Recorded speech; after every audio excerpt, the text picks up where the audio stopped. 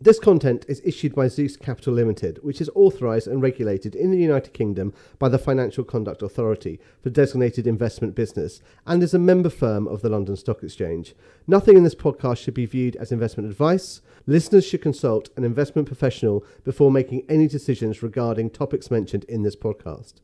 The views expressed in this podcast are those of the participants and not of Zeus. Please note that participants in this podcast may have financial interests in the matters discussed. Hi, I'm Nick Searle, a member of the Zeus Equity Sales team and host of A Different Perspective. Here we interview interesting characters from the world of business and finance and uncover a different perspective. Follow us wherever you get your podcasts or contact me at live@zeuscapital.co.uk. We're recording this on Thursday the 23rd of June with Martin Gilbert and Campbell Fleming. Martin is chairman and Campbell CEO of AIM-listed financial platform business AssetCo. Code is ASTO. Martin needs little introduction. The prolific city dealmaker co-founded Aberdeen Asset Management in 1983, concluding in a merger of equals with Standard Life Investments to create the UK's largest financial service firm. Martin also acts as chairman of Revolut, the digital payment platform, the UK Oil and Gas Association and the Scottish Golf Union. Company's House suggests Martin has over 120 directorships. Campbell was Global Head of Distribution and Marketing at Standard Life Aberdeen, and prior to this was at Columbia Threadneedle and JP Morgan Asset Management in similar roles. Today he is driving the AssetCo platform as CEO. AssetCo was established to take advantage of the structural shift happening within the financial service sector and has already attracted a number of high-profile shareholders such as Christopher Mills at Harwood, Tosca, Lombard Odier, Schroders and Canaccord. Gentlemen, welcome. Delighted to be here. And me, thank you. Thank you. Can we start by setting the scene of how you both came to start your careers and subsequently working together? Martin, should you like to go first? Yeah, no, I'll go first. I'd just like to say I don't get 120 directors' fees. It's a real shame, actually, because I wouldn't need to be doing this if I got that many fees. Now, I was fortunate. I was born in Asia, which helped a lot in the development of Aberdeen, having been born there and knowing about emerging markets, because we built Aberdeen largely on the back of Asia and emerging markets. I was a Scottish chartered accountant. I also had a law degree like Campbell, but I'm not a qualified lawyer like Campbell is. And I was just lucky to be around in the early 80s when the two partners of the legal firm we were part of asked me to join them to become a partner in the legal firm. And we started Aberdeen back then, $50 million under management. And when we merged with Standard Life in 2017, I think we had 350 billion under management. We were with clients in 80 countries, with 40 offices around the world. It was a truly global asset manager. So it does really show it doesn't really matter where you start a business as long as you have global ambitions. And then obviously I'd known Campbell for many years in the industry, and I was really looking for someone to come in and succeed me at Aberdeen as CEO, and I persuaded Campbell to leave his role and come and join Aberdeen, heading distribution. And I suppose I better let Campbell tell you how he started in asset management as a sort of lowly lawyer in the profession. Well, thanks, Martin and Nick. So Martin has a Scottish law degree and I've got an Australian one, and he's always pointing out he can act in more places than I can technically do that, and it's probably a better degree. So I trained with the Attorney General's Department, did a bit of securities regulation, moved over here, found my way into Fleming's asset management, and then ended up at Columbia Threadneedle and at Aberdeen, working for Martin. Couldn't resist working for an industry legend, and it's been a huge amount of fun and a lot of hard work, which is good. Thank you both. If we can move on to AssetCo, obviously this is your new platform. What's the vision? Where do you hope to take it? What's the opportunity, and how can it grow? Yeah, it's a good question. I mean, I suppose we don't really know how far we can take it, to be truthful. But what we do know is we do know about asset management. We know how to acquire businesses in the space. We know how to run them. We know how to integrate them. Now, both Campbell and I have discussed we don't want to have as rigid a model as we had at Aberdeen, which was a one-size-fits-all. And especially that relates to two areas. One is style, I suppose. Aberdeen was all one style. The problem with that is if you go off, everything goes off at once. And similarly in distribution, we don't want a sort of one style fits all again. We'd like probably more specialists in the business than we probably had at Aberdeen. So a different model. And our ideal company we look at is what I would call an investment-led asset management company. Asset management companies either tend to be investment-led or distribution-led. What we really want are these investment-led boutiques, to use that word, where it can often be a founder. And Scottish SVM, I almost used the old name of Scottish Value there, is a good example. There's a CEO who's passionate about investing, passionate about running money for clients. And he was thinking about succession and retirement and these sort of things. So that's where we'd probably see it. We'll see where it takes us. But the area we like at the moment is definitely long-only equities, because everyone is negative on long-only active equity asset managers. So that's really, I suppose, where we're looking. And then that gives an idea that these boutiques can slot into your platform that you've built through. Yeah, RM, I think that, as I say, we don't want it to be the one size fits all, but yeah, we'd like it to be one or two platforms. For various technical reasons it might not be one, but one regulated entity, but keep the fund with its original name. We don't need to have one brand. We can have flexible arrangements on remuneration, these sort of things. And will you look farther afield than Scotland? Because obviously that's been Edinburgh's been your focus initially. Yeah, London. We're bigger in London. We don't want to give the impression we're completely parochial. I mean, Campbell lives down here, and I live down here most of the time now. But yeah, we like Edinburgh, London. I mean, personally, I'd love to have something in Singapore again, just because that was where we built this massive Asian business at Aberdeen, and I think Singapore has almost superseded Hong Kong in asset management in Asia. So yeah, I mean, I think Asia's still a massive opportunity. I mean, it's not as competitive as the US is, for instance. And then that would be a sort of long-only boutique rather than sort of the financial products that obviously Rise and yeah, I think so. Yeah, it would be long-only boutique. I mean, I'll let Campbell talk about Rise, because I think the way to look at Rise is as a distribution wrapper rather than as a separate asset manager. Yeah, so Rise just under £500 million sterling in issuance. There are 8 ETFs ranging from the future of food to the humanisation of pets. And probably for the first time, as Martin said, you can put in a wrapper that's much more accessible than a traditional mutual fund. People can buy them on their phones, people can buy them quickly, but more importantly, they understand a little bit better what they're buying. You know, they're not buying a global MSCI 250 ETF. It's saying sort of what it does on the tin.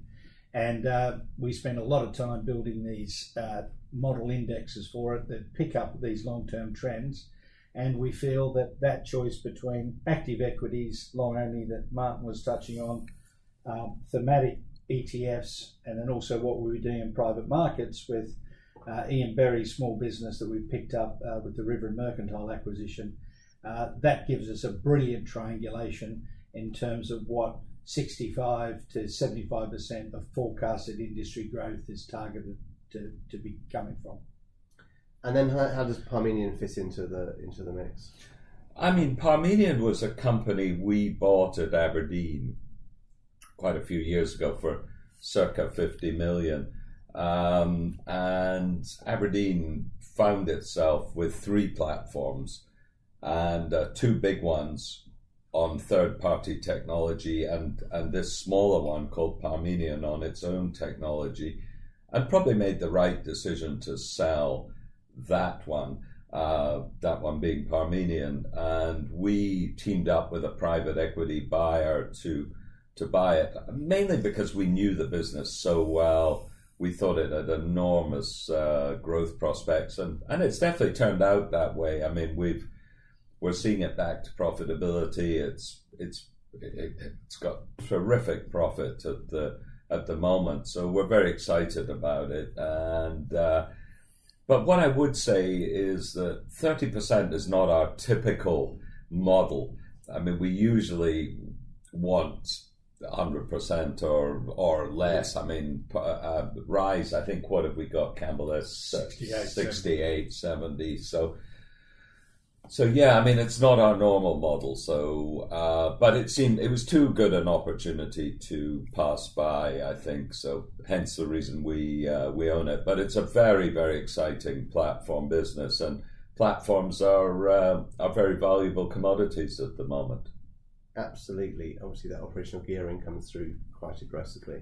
Are there any other platforms or verticals that you'd like to look to expand into? I don't think so. I mean, I think we'd like to just keep concentrating on probably long-only investment-led asset managers, as I said, and building private market businesses. Mainly because the value is in long-only asset managers, 6-7 times, and you go to a private market business, they're all listing them at the moment at 20 times, so probably they're not listing them because they think the shares are going to soar in value. So I think build those businesses at the moment. And then, I mean, you're both extremely successful individuals who could spend most of the day going fishing if you wished. You know, what drives you to go again? Well, we do go fishing most of our time. No, I'm just joking. I don't want anyone listening to this podcast to think that we're not giving 100% of our time at this. I don't know. Maybe I think people in asset management, it's probably a bit like any aspect of financial services. You either love it or you don't. And fund management is a terrific industry that you're looking after people's money. You're really doing a lot of good. And well, I think we both enjoy it. I mean, I would say, and I mean, don't get me wrong, you can, the mobile phone has meant that you are freed up from the office more than you were when we first started, when you were sort of tied to your desk. So you can get away and so on, and you can balance a good quality of life. So, but I would say I'm working harder than probably I did. And Campbell's definitely working harder than he has ever done. Yeah. Not hard enough, though. Look, I just enjoyed. Martin's put together a great team, I think. Really top people, 6 deals in under 18 months. We've now got a £48 million balance sheet. We've got revenues approaching 25 million and almost 13, 14 billion of assets. And, you can't have that. You can't deliver the results and do that in some of the big firms these days. And it's great to work hard, but it's even better to achieve and get results with a good bunch of people. Yeah, and I think one of the good things is if you're small, and as we are, you can make decisions quickly. Yeah. And I see that at Revolut. I mean, the great thing about being chairman of Revolut is it sort of brought back to me just how nimble and quick growth companies can actually be, because you're not under this huge bureaucracy. So, it's good fun. well, it's good fun at the moment, and we may be in for a rough couple of years as far as markets are concerned, but still, it's still great fun. And I guess a sector that's ripe for some form of disruption, if that's the right word. Yeah, it's a very fragmented sector, even at the top level. I mean, it's not like investment banking to a certain extent, and those companies that are caught in what I would term the middle ground of asset management are certainly finding it tough. So you either want to be big or small in asset management. And our aim is to keep small, keep being small and nimble. So what would be a target sort of AUM 3 to 5 years out? Oh, I don't know. It's more revenue, isn't it? I mean, I think there are various aspects to that. I mean, I think one of the great advantages we had at Aberdeen, we had a lot of permanent capital and closed-end funds, so I love that. And obviously the great benefit of private markets is that permanent capital vehicles. So, yeah, there's more. I would say, let's aim for a turnover, a fee income of whatever it might be, 50, 100 or something. And as Campbell said, we're 25 at the moment. So, yeah, it's good fun. So it's a great runway then for opportunity. Yeah, I think so. There's a lot out there. I mean, there's a lot of these very small investment-led businesses that where the owner might be thinking of succession, where the performance is fantastic and they've got 500 million under management and don't understand why they don't have 5 billion. And it's mainly because performance needs to be sold. Performance doesn't sell. So it's an easy formula for us. We like the distribution bit, and we like people who are passionate about running money. Yeah. Yeah. The other thing the smaller company allows us to do is make decisions quickly, and in the time that you'd be making a slow decision, you can actually spend it with your clients. And Martin's a very focused client guy. I am as well. He's been visiting clients around the world for over 40 years, maybe less so. And I think sometimes some firms can just lose sight of the fact that it is the client and it's a privilege to look after them and run their money. Yeah, that makes a lot of sense. What sort of multiples do you have to pay for these acquisitions? Or how does I don't know. I've always been a great believer in a multiple of revenue because with a certain pound of revenue, you can make whatever it is, 30 pence or whatever. 30 used to be 40, but things are toughening up in the industry. So it's still a very high margin business. So yeah, we like paying 2 to 4 times revenues is how I always look at it. And we know if we pay that, we can make that business profitable. And I guess not a great deal of competition for these assets. Yeah, I don't. True. I mean, I suppose the big guys don't want to buy an asset manager of 500 million, do they? So the big guys want to buy something with 100 billion. So, and by the big guys, I mean the big foreign players, the Japanese or the French or the Italians or whoever it might be, if they want to come into the UK. So yeah, there's not a huge amount of competition. But of course, they still have the option of not doing something because they tend to be pretty profitable, some of these. As I say, the owner tends to be investment-led, so really is just really interested in running money more than anything else. This is funny, isn't it? Those that are good at running money might not be good at raising money, and vice versa. Yeah, I think that is a very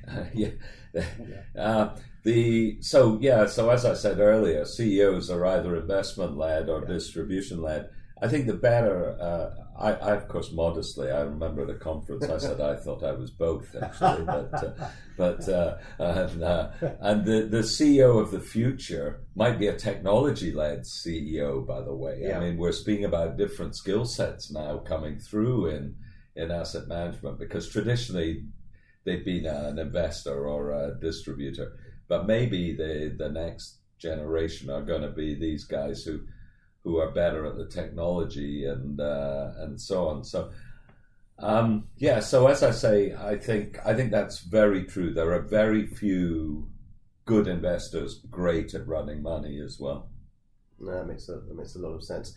And then it'd be remiss for me not to ask, because I have you both here. I mean, obviously markets have had a tortuous couple of months. I mean, how do you see this panning out? What's your view?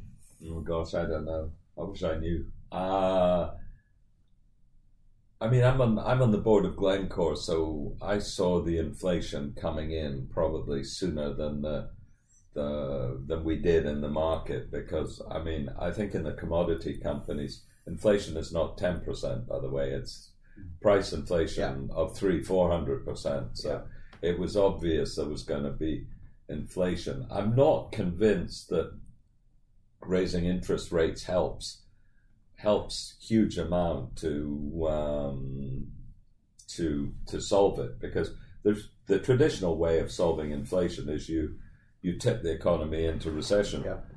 So all it'll do is curb wage inflation, I think. So I think we've got to wait and see if commodities flatten out, which I think they will, and supply chain gets rectified, because those are the two big components at the moment. Inflation pressure. And I suspect the Bank of England know that. But of course, they're under such political pressure, as you know. You get politicians saying they haven't acted soon enough, they should have put interest rates up quicker and all these sort of things. But I don't think it would have helped. Yeah, market would like some form of direction, I guess. Yeah, I think sit it out. It would be put up interest rates a bit. I mean, bear in mind, this helps governments. I mean, apart from the current account, obviously, where they're having to pay more for debt, but this inflates them out of a big problem. Yeah. Indeed. We also think it's just a great time to own active management businesses. Yeah. Yes. Right. Yeah. And take that, our focus on real assets or real markets, and then you have some well-structured thematic that will take advantage of some of these potential secular trends. And we think we've got a good combination. Yeah, I guess those large passive funds may well be seeing a number of outflows quite aggressively. Well, they can't change their style enough to take advantage of what are going to be good inflation hedges. How can we get out of the growth stocks quickly enough? These sort of things. I suppose because they're so index heavy, it's a very sort of backward-looking rearview mirror. Isn't it? So, it is, and as the growth stocks come down, so. But as I've said many times, active fund managers have to outperform that. Yeah. Start earning their fees. Exactly, they're modest fees. Modest fees, exactly right, Martin. Very modest fees. As my regular listeners know, I'd like to close with a few final questions. My first one to both of you is your greatest sort of inspiration or mentor? Well, I mean, I would say mine's quite easy on the asset management side. I mean, he was one of the greatest fund managers, but also a great fundraiser as well, with Sir John Templeton. I remember meeting him, and I should have been cleverer when he was floating his company to know that was not the time to buy his stock. But I remember him coming to Edinburgh, and I've never seen an audience so entranced by an individual in the sector. So, and I love value investing as well. So he would be my inspiration. He then worked with Mark Mobius in emerging markets. Yeah, well, Mark. I think Mark would. I think Sir John Templeton would say Mark Mobius worked for him myself. But Mark was. He was probably our biggest rival in Aberdeen, probably in the sector, and I mean a real pioneer of emerging markets. And I also admired him because he flew around the world as a fund manager in a private jet. I used to think this is the life, and he would only stay in certain hotels because they had to have the right gym equipment and all this sort of stuff. So. Yeah, no, he still is an amazing fund manager. I remember him coming to town when I was on the Nomura Emerging Markets desk. He was one of our biggest clients at the time. Yeah, I'm sure he was. Was it called that then, the Emerging Market desk? Or? It was pretty cool, actually. I spent a lot of time in Lagos in Nigeria. I was the largest Western investor or conduit to the Lagos Stock Exchange. You're kidding. No. Those were the days. I spent a lot of time in Lagos. He was a big investor in Turkey, I remember. Yes. Yeah. I'll go a little bit off piece, go back to my place of birth, Australia. Gough Whitlam, reforming, transforming Prime Minister, QC, war pilot, just an all-round interesting fellow. And one of my abiding memories was his dismissal in November 1975. Excellent, thank you. And a book that inspired you both? Oh, gosh, I love sports books, actually. So any sports book, I'm a nut for sports books. I always remember the one, I think it was called 5 Iron in My Soul or something, and it was this journalist who became a caddy on the European tour for a year. And I always remember the bit where he was, I can't remember the pro he was with, and they were playing in the European Open, and he was leading in the European Open, the pro, and they were having an argument. And the pro said it's 6 iron, he said it's 5 iron. He said, I knew my career was over as the 5 iron soared over the green. Me, Kill a Mockingbird. Yeah, okay. A very classic. Yeah. And then what piece of advice would you give to a young person starting out on their career if they wanted to follow in your footsteps? I mean, you can say don't, but I mean, hopefully something a little bit better. Mine's easy. I've always used it, which is it's better to try and fail than never to try at all. You should never, especially if you're young enough to afford to fail, because you don't want to live the rest of your life thinking, I wish I'd tried this, and you didn't. So yeah, it's a very simple piece of advice. Just give it a go. Super wise words, Campbell. Work hard and be good to your mum. Again, very, very wise words. If listeners want to get in touch with you, chaps, what's the best way? Is the website? Yeah. Is that the best way to absolutely to come and learn a bit more and obviously come forward with any questions? That's great. Thank you. Martin and Campbell, thank you very much for your time today. Thank you. Thank Pleasure. You. Great to see you. And indeed, if you'd like to get hold of me, please use live@zeus.co.uk.